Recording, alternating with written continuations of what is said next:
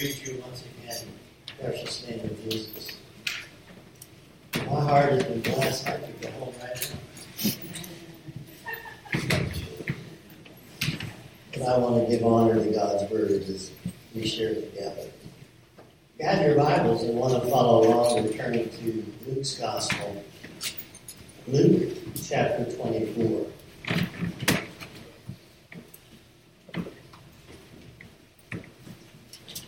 A message from the empty tomb. I'm going to begin reading in verse 1 through including verse 5. Now on the first day of the week, very early in the morning, they and certain other women with them came to the tomb, bringing the spices which they had prepared. But they found the stone rolled away from the tomb. Then they went in and did not find the body of the Lord Jesus. And as it happened, as they were greatly perplexed about this, that behold, two men stood by them in shining garments. Then as they were afraid and bowed their faces to the earth, they said to them, "Why do you seek the living among the dead? He's not here, but is risen. Remember how he spoke to you when he was still in Galilee, saying, 'The Son of Man must be delivered into the hands of sinful men and be crucified, and the third day rise again.' And they remembered his words. Then they returned from the tomb and told all these things to the 11 and to the rest, all the rest. It was Mary Magdalene, Mary the mother of Jesus, of James, and other women with them who told these things to the apostles. And their words seemed like idle tales, and they did not believe them. But Peter arose and ran to the tomb, and stooping down, he saw the linen cloths lying by themselves, and he departed, marveling to himself at what had happened. Thank God for Peters, who just need to see for themselves, and then to believe. Let's bow our heads and pray. Our kind, gracious Heavenly Father, we count it such a privilege to be gathered together today in the house of prayer. Thank you for everyone that has gathered with us. As we worship, Lord, together already, oh, I pray that our worship would ascend your throne as sweet incense. As Sister Carolyn was singing, I just thought, Lord, her voice is heard in the heavens this morning. How our hearts rejoice together that, yes, you rose again.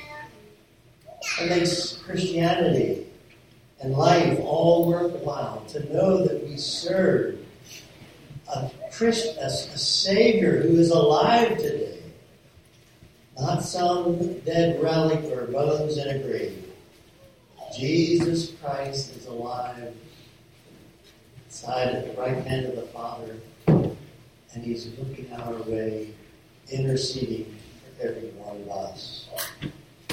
Lord, today I pray that you bring that hand of healing upon those that are here today in pain, those that are suffering, those, Lord, that have had a heart. Oh, I pray today that you feel Jesus' presence as you put your arms around them.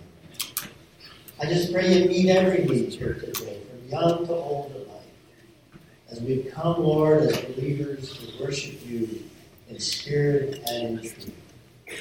And so we say, Blessed Holy Spirit, have your unhindered way as you minister to every heart this day. I think of those that are sick and afflicted, those that are in rest homes, those that are in hospitals that cannot get out. Lord, be with them wherever they are. And they know that Jesus loves them. And that you're whispering in their ear. And then, Lord, I think of those this very day, there in Sri Lanka, hearing that 8 churches were bombed this morning. And many, many lives were snuffed out. Lord, we realize we're living in wicked and evil days. But Lord, that doesn't deter the fact that you are on the throne today. You're in charge of this old world. And one of these days, you're coming back for your bride, the Church of Christ. So bless now as we worship together. May Jesus Christ be lifted up is our prayer. And everyone says, Amen. Amen. We are living in troublesome times. It seems like wickedness is the world over. But remember something. Our old world has seen bad days in the past. It was a dark day when sin entered into the Garden of Eden, when our first parents brought death and sorrow into the world. It was a dark day when sin had grown so great that God condemned the known world and destroyed everyone but Noah and his family by a flood. It's a dark day when we recall in history plagues that sweep over our land and many, many lives are perished. It's a dark day when we hear of tornadoes and fires and terrible storms, earthquakes. And just a few weeks ago, that snow bomb is a new term that resulted then in flooding. Floods of the century, they said. But friends, the darkest day of all was when Jesus Christ hung on a cross. I don't know if you thought like I did this week, Holy Week. Thoughts of what Jesus was going through. Thursday night was a wonderful service here at the church, and Monday, Thursday service, a meal, communion, foot washing. The presence of the Lord was so real. And then Good Friday, throughout the day I was thinking where Jesus would be at this point. And then Saturday, as we went with our family for our Easter meal, I said to them, Jesus would be lying in the tomb today. But Sunday's coming. Praise the Lord, Sunday's coming, and it came. That little tomb was holy. Yes, cruel hands forced him outside of the city walls up to Golgotha. I walked that road. It was cobblestones. I looked at Mount Calvary where those three crosses stood. And Jesus was hung in the center cross from 9 o'clock in the morning till 3 o'clock in the afternoon. His heart broke for you and me. And even the sun later refused to shine. Yes, this was the darkest day of all. The day God's only begotten Son, His beloved Son, met death because of our sin. Every one of us here today, it's our sin that put Him there. Just imagine being there to take in these events. In your mind, you can see Jesus hanging on the cross, crying out His utterances, and finally, Scripture says, in a loud voice, He goes, He breathed His last. Now His body hung limp. Now He must be removed before sundown because the Sabbath preparations were to begin, and that was so very important for the Orthodox Jew. So you see two friends hurrying up the hill, Nicodemus and Joseph of Arimathea, who had gotten permission from Pilate himself to take down the body. In fact, when they went to Pilate, Pilate called for the centurion. He said, "Is he dead already? So soon?" Some people would live a day or two on a cross. Jesus was dead in 6 hours. So they got permission. They went and they tenderly take the body down from the cross. They purchased brand new white linen. They wrapped his body and carried it to Joseph's brand new tomb, there to bury him. Now, Calvary is not that very far from the tomb, maybe 100 yards or less. Remember, we sat in the pavilion and looked over at the Mount Calvary where he died.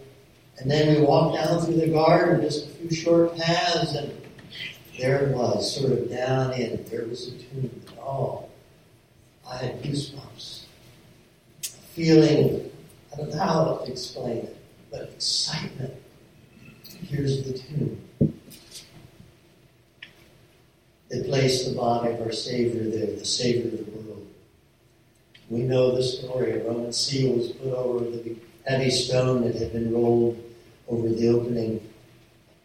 Because the Jewish leaders feared that the disciples would steal away the body and then put out the false report that Jesus is alive. So they went to all measures. But we know that Jesus was now dead. That's what they wanted. And they believed they had finally accomplished it. And I believe all of hell was rejoicing about that moment. We got him finally. Yes, even his disciples ran away in fear and dismay, hiding for their lives, full of despair, weeping, saying all is lost. Their leader was now dead and gone. But death could not hold him. Hallelujah. Man-made tomb of stone cannot imprison the creator of all the universe. Friday goes by, Saturday goes by, but Sunday's coming, and it came. Very early morning, the dawn hours, some women who loved Jesus so much felt it was so rushed and so improper. They wanted to do the right thing, the spices and ointment, and prepare the body as their custom was. They feared that it was just too quick. And surely now they knew there was a large stone over the door entrance. How would they get in? How would they be able to get in? The Roman guard was there. No one would dare open the door and break the seal.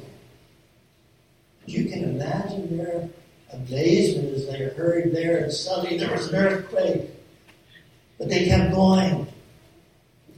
They got to the place and they saw the huge stone was rolled back. There was no one there. The guards had fled.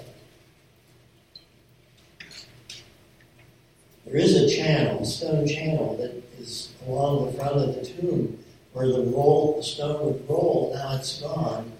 I wonder where it got to, but over the centuries somehow it's missing. But these women were determined. Thank God for Christian women. They were bolder than the men that day. And then when they went back to the report, the men would believe them. You ever think about that? You see, in that culture, a woman's word was worthless. They were never used in a court of law. It was always the men. There had to be two men, but how God used the women to first come to the tomb and then to bring the announcement. He gave them this message. I want to read from Luke 24, 5 through 8 out of the Amplified New Testament, if I may. And as the women were frightened, were bowing their faces to the earth, the men said to them, you know those were the angels, why do you look for the living among those who are dead? He's not here. He's risen. Remember how he told you while he was still in Galilee that the Son of Man must be given over to wicked men, sinful men, that is, men whose way or nature is to act in opposition to God, and to be crucified, and on the third day rise from death. And then they remembered his words. It was now the greatest and gladdest, grandest message ever given to the world. Beloved, Jesus Christ is alive. I'll say it again. Jesus Christ is alive. Amen. Thank you. That's what I was hoping for. Sitting at the right hand of God Jehovah. Death could not hold him. The grave could not imprison him. He's alive forevermore. Praise his name. Yes, his friends saw him in his resurrected body many times over in the next 40 days. And then he ascended back into heaven and is there today with all the saints that have gone on before us. It's wonderful. It's true. He's alive. He lives today. And so, dear friends, we're not worshiping a dead Savior as many other religions do today.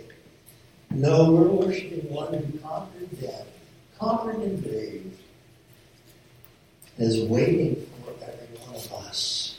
So let's consider now together the proof. The proof of the resurrection. We know that Jesus was dead. The Bible is very clear about that. History teaches us that. But you know, there's still some that want to believe that he faked his death, that somehow he survived his crucifixion. Just, I think it was yesterday or was it Friday, I heard that Lou Strobel's being interviewed on the radio. Maybe you heard that at WBAC. And he brought out some thoughts. I guess I just had never realized how that really was. Do you know what a scourging was? I shuddered as he described. You know, they had those whips with lace, little bones and stones on the end, maybe glass. And they would whip a body till the muscles were showing, even bone. The bowels would sometimes hang out. And you could fake a death. Then he went to the cross in how many hours? 6 hours in agony. But he survived. And then think for a moment, when his disciples met him, how did they react? They were so surprised and in awe. Did they see a torn, shattered, bloody, pulpy body? No. They saw a new, resurrected body that God had given him. Let alone the soldiers piercing inside with a spear. Joseph handling the dead body, taking it down from the cross. The disciples, John, and the women that were far off, heard Jesus cry, heard him give up at last, and said it was finished, and bowed his head in death. And yet the report came out that his body was stolen. The Jews certainly didn't steal it, nor did the disciples. Oh, the Jewish Sanhedrin would give money to deny and repudiate the resurrection. That would never do. And so when the soldiers came to the Jewish leaders reporting to them what had happened, and I'm sure those soldiers were shaking. The Bible says they fell down as dead men. About the earthquake, the stone rolling back, the empty tomb. And he said, what can we tell people? Matthew 28, verses 12 through 15 says the chief priests had met with the elders and devised a plan. They gave the soldiers a large sum of money, telling them, you're to say his disciples came during the night and stole him away while we were asleep. This report gets to the governor, will satisfy him and keep you out of trouble. So the soldiers took the money and did as they were instructed. And the story has been widely circulated among the Jews to this very day. Sounds a little like the fake news we hear today, doesn't it? First of all, any soldier that fell asleep on duty, what would happen to him? He'd be killed. And secondly, how would the disciples have gotten in there quietly, breaking the seal and rolling that huge stone back without being heard or caught. Just think about it. A testimony like that would be totally laughed out of the courtroom. And where were the disciples during this time? They were hiding behind locked doors, fearing for their own lives. Now the next proof is that he appeared many times to so many different people after his resurrection. He appeared in his new resurrected body to the women, to the 11 disciples, to the men on the road of Emmaus, and the 500 people at once, and then to his disciples on the mount as he ascended back into heaven. Now, his close friends had been with him for over 3 years, every day in ministry. How could they be fooled? They knew who he was. 40 days after his resurrection, they affirmed he was alive. Now, there's another proof. What happened to the disciples? Remember, they were those fearing people hiding away. That was before they realized what took place. They were afraid of the Jewish mob. They were afraid of the Jewish leaders. But look at them now. They had seen the Christ. They had seen Jesus who overcame and conquered death and the grave. And they knew he would never forsake them. Do you know that today? Amen. He'll never forsake us. They had no fear. They went out boldly witnessing, proclaiming that he was alive. They had a new, strange power within. History tells us that all but 2 died a martyr's death. The influence of Jesus on our world is another proof of his resurrection. No man that has ever lived has influenced so many people as Jesus Christ. Saul the murderer became Paul the evangelist. Peter the drunken, cursing sailor became a preacher. And both Peter and Paul were writers of the books of the Bible. Oh yes, many drunkards have become missionaries and church leaders. Prisoners have become preachers. Teachers, businessmen, God-fearing laymen. I'm still in contact with a gentleman down in the Florida prison that I had such a privilege of being his chaplain back 29, 30 years ago now. But that dear young man went through college while in prison, got his degree, and writes me regularly. And right now is so close to being released. And if he gets released, what do you think he wants to do? He wants to come and see Chaplain Kiefer and speak to his precious congregation. I'll tell you, God has filled that young man. I say young man, he's probably in his 50s, 60s now. But God has filled him with his love, and he wants to share it with others. So I'm praying James can get out and can come. You better hurry up, because I can't be here forever.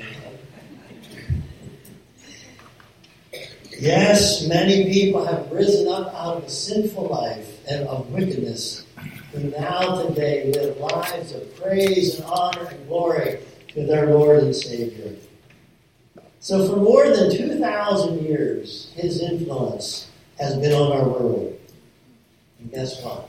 He's not finished yet. He's still working in the hearts of people. Miracle after miracle, as lives are transformed. And his word is still being preached to all the nations in a way never before heard of through the internet. It's just amazing how it's going out. Another proof of his resurrection is the hope that he gives to every one of us. And there is hope after life, or after death, because he was raised from the dead. He went that path. You know that last hour until you're ready to go into eternity, he's going to be there to take you because he knows the way. We will someday be raised to life eternal. The story is told of a couple that had a beautiful little girl that they both so adored. Sometime later, the mother took sick and was very, very low, and finally she died, leaving the husband and the little girl brokenhearted. The night of the funeral, the little girl said, "Daddy, may I come and sleep with you tonight?" So he consented. Lying there in bed, they talked together, and as it got later, he thought the little girl went to sleep, and he began to talk with the Lord, saying, "Oh Lord, it's such a dark night, but I'm trying to trust you, trying to believe you're going to help me." Suddenly, the little girl reached out. She wasn't asleep. Took her daddy's hand and said, "Daddy, I'm so scared." And so he held her close, sharing sweet thoughts with her, and she did go to sleep. And then it dawned on him. That's what Jesus is going through. He's holding me close. And he's telling me, "Son, it's going to be all right. I'm not going to leave you. I'm going to help you through this." He said words of comfort just filled his heart, and a peace flooded his soul. You know, I'm so thankful times like that we can turn to Jesus. I'm sure every one of us here today have lost loved ones that are very precious and dear to us. But oh, how Jesus comes and puts his arm around you in those hours. You can feel the prayers of the saints. Romans 8 verse 34 says, "It is Christ who died, and furthermore is also risen, who is even at the right hand of God, who makes intercession for us." Friends, today we can be so thankful that Jesus is interceding for every one of us here today. His resurrection teaches us death is not the end. We read in 1 Corinthians 15, 20 through 23, these words, "But now Christ is risen from the dead and has become the first fruits of those who have fallen asleep. For since by man came death, by man also came the resurrection of the dead. For as in Adam all died, even so in Christ all shall be made alive. But each one in his own order. Christ the first fruits, afterward those who are Christ at his coming." The words first fruits in the Old Testament image is first the installment of a crop that they anticipate and they guarantee a total harvest coming. Because Christ rose from the dead for those who are asleep in Christ, having guarantee of their resurrection. By Adam's transgression of the law, death came to all. But now Jesus became the perfect sacrifice to take away sin and bring new life and resurrection to all who believe. Praise the Lord. The Apostle Paul said, "In Christ shall we all be made alive." Because Jesus was obedient unto death, we can be obedient to righteousness. Some glorious day when Jesus comes back for us, we're going to be raised and changed in a moment, in a twinkling of an eye, in his glorious resurrection. Because he lives, we too shall live. Oh yes, we're going to see our loved ones, those that have gone on before, but even greater than that. Can you just imagine with me what it's going to be like when Jesus appears before us? The one who loved us so much, taking our place. He made heaven possible for all who call upon his name. Yes, there's a call to resurrection. Every Sunday morning as believers gather, we again realize this is Resurrection Sunday. We rejoice in the fact that we serve a risen Savior, one who's called us out of the life of sin. Sin crucified Jesus, but he came back a victor over sin, death, and the grave. And with his help, every one of us here can be victorious. Think of Simon Peter. He denied Jesus 3 times. He even cursed and swore. And then the rooster crowed. And then Jesus turned and looked at him. I'm sure it was very sad look. That pierced Peter's heart, and he went out and wept bitterly. But he didn't just weep and weep and weep. He was crying out for forgiveness and restoration. And he too was given a living hope. So friends, today we can go everywhere without shame and declare that Jesus Christ is our Savior. It's the good news of salvation. Starts with prayer. For those who aren't saved, seek the Lord. Call upon Him. And He will hear your cry. And He will forgive. It means sharing a word here or there as the Spirit prompts. It means living a life before our fellow man. We can live an honest life. And we give glory, we give honor to the Christ who saved us. Yes, some may be called to preach. I wonder how many preachers we have here this morning. Others may go as missionaries. But we're all called to live a life before our fellow men. It begins in your next door neighbor.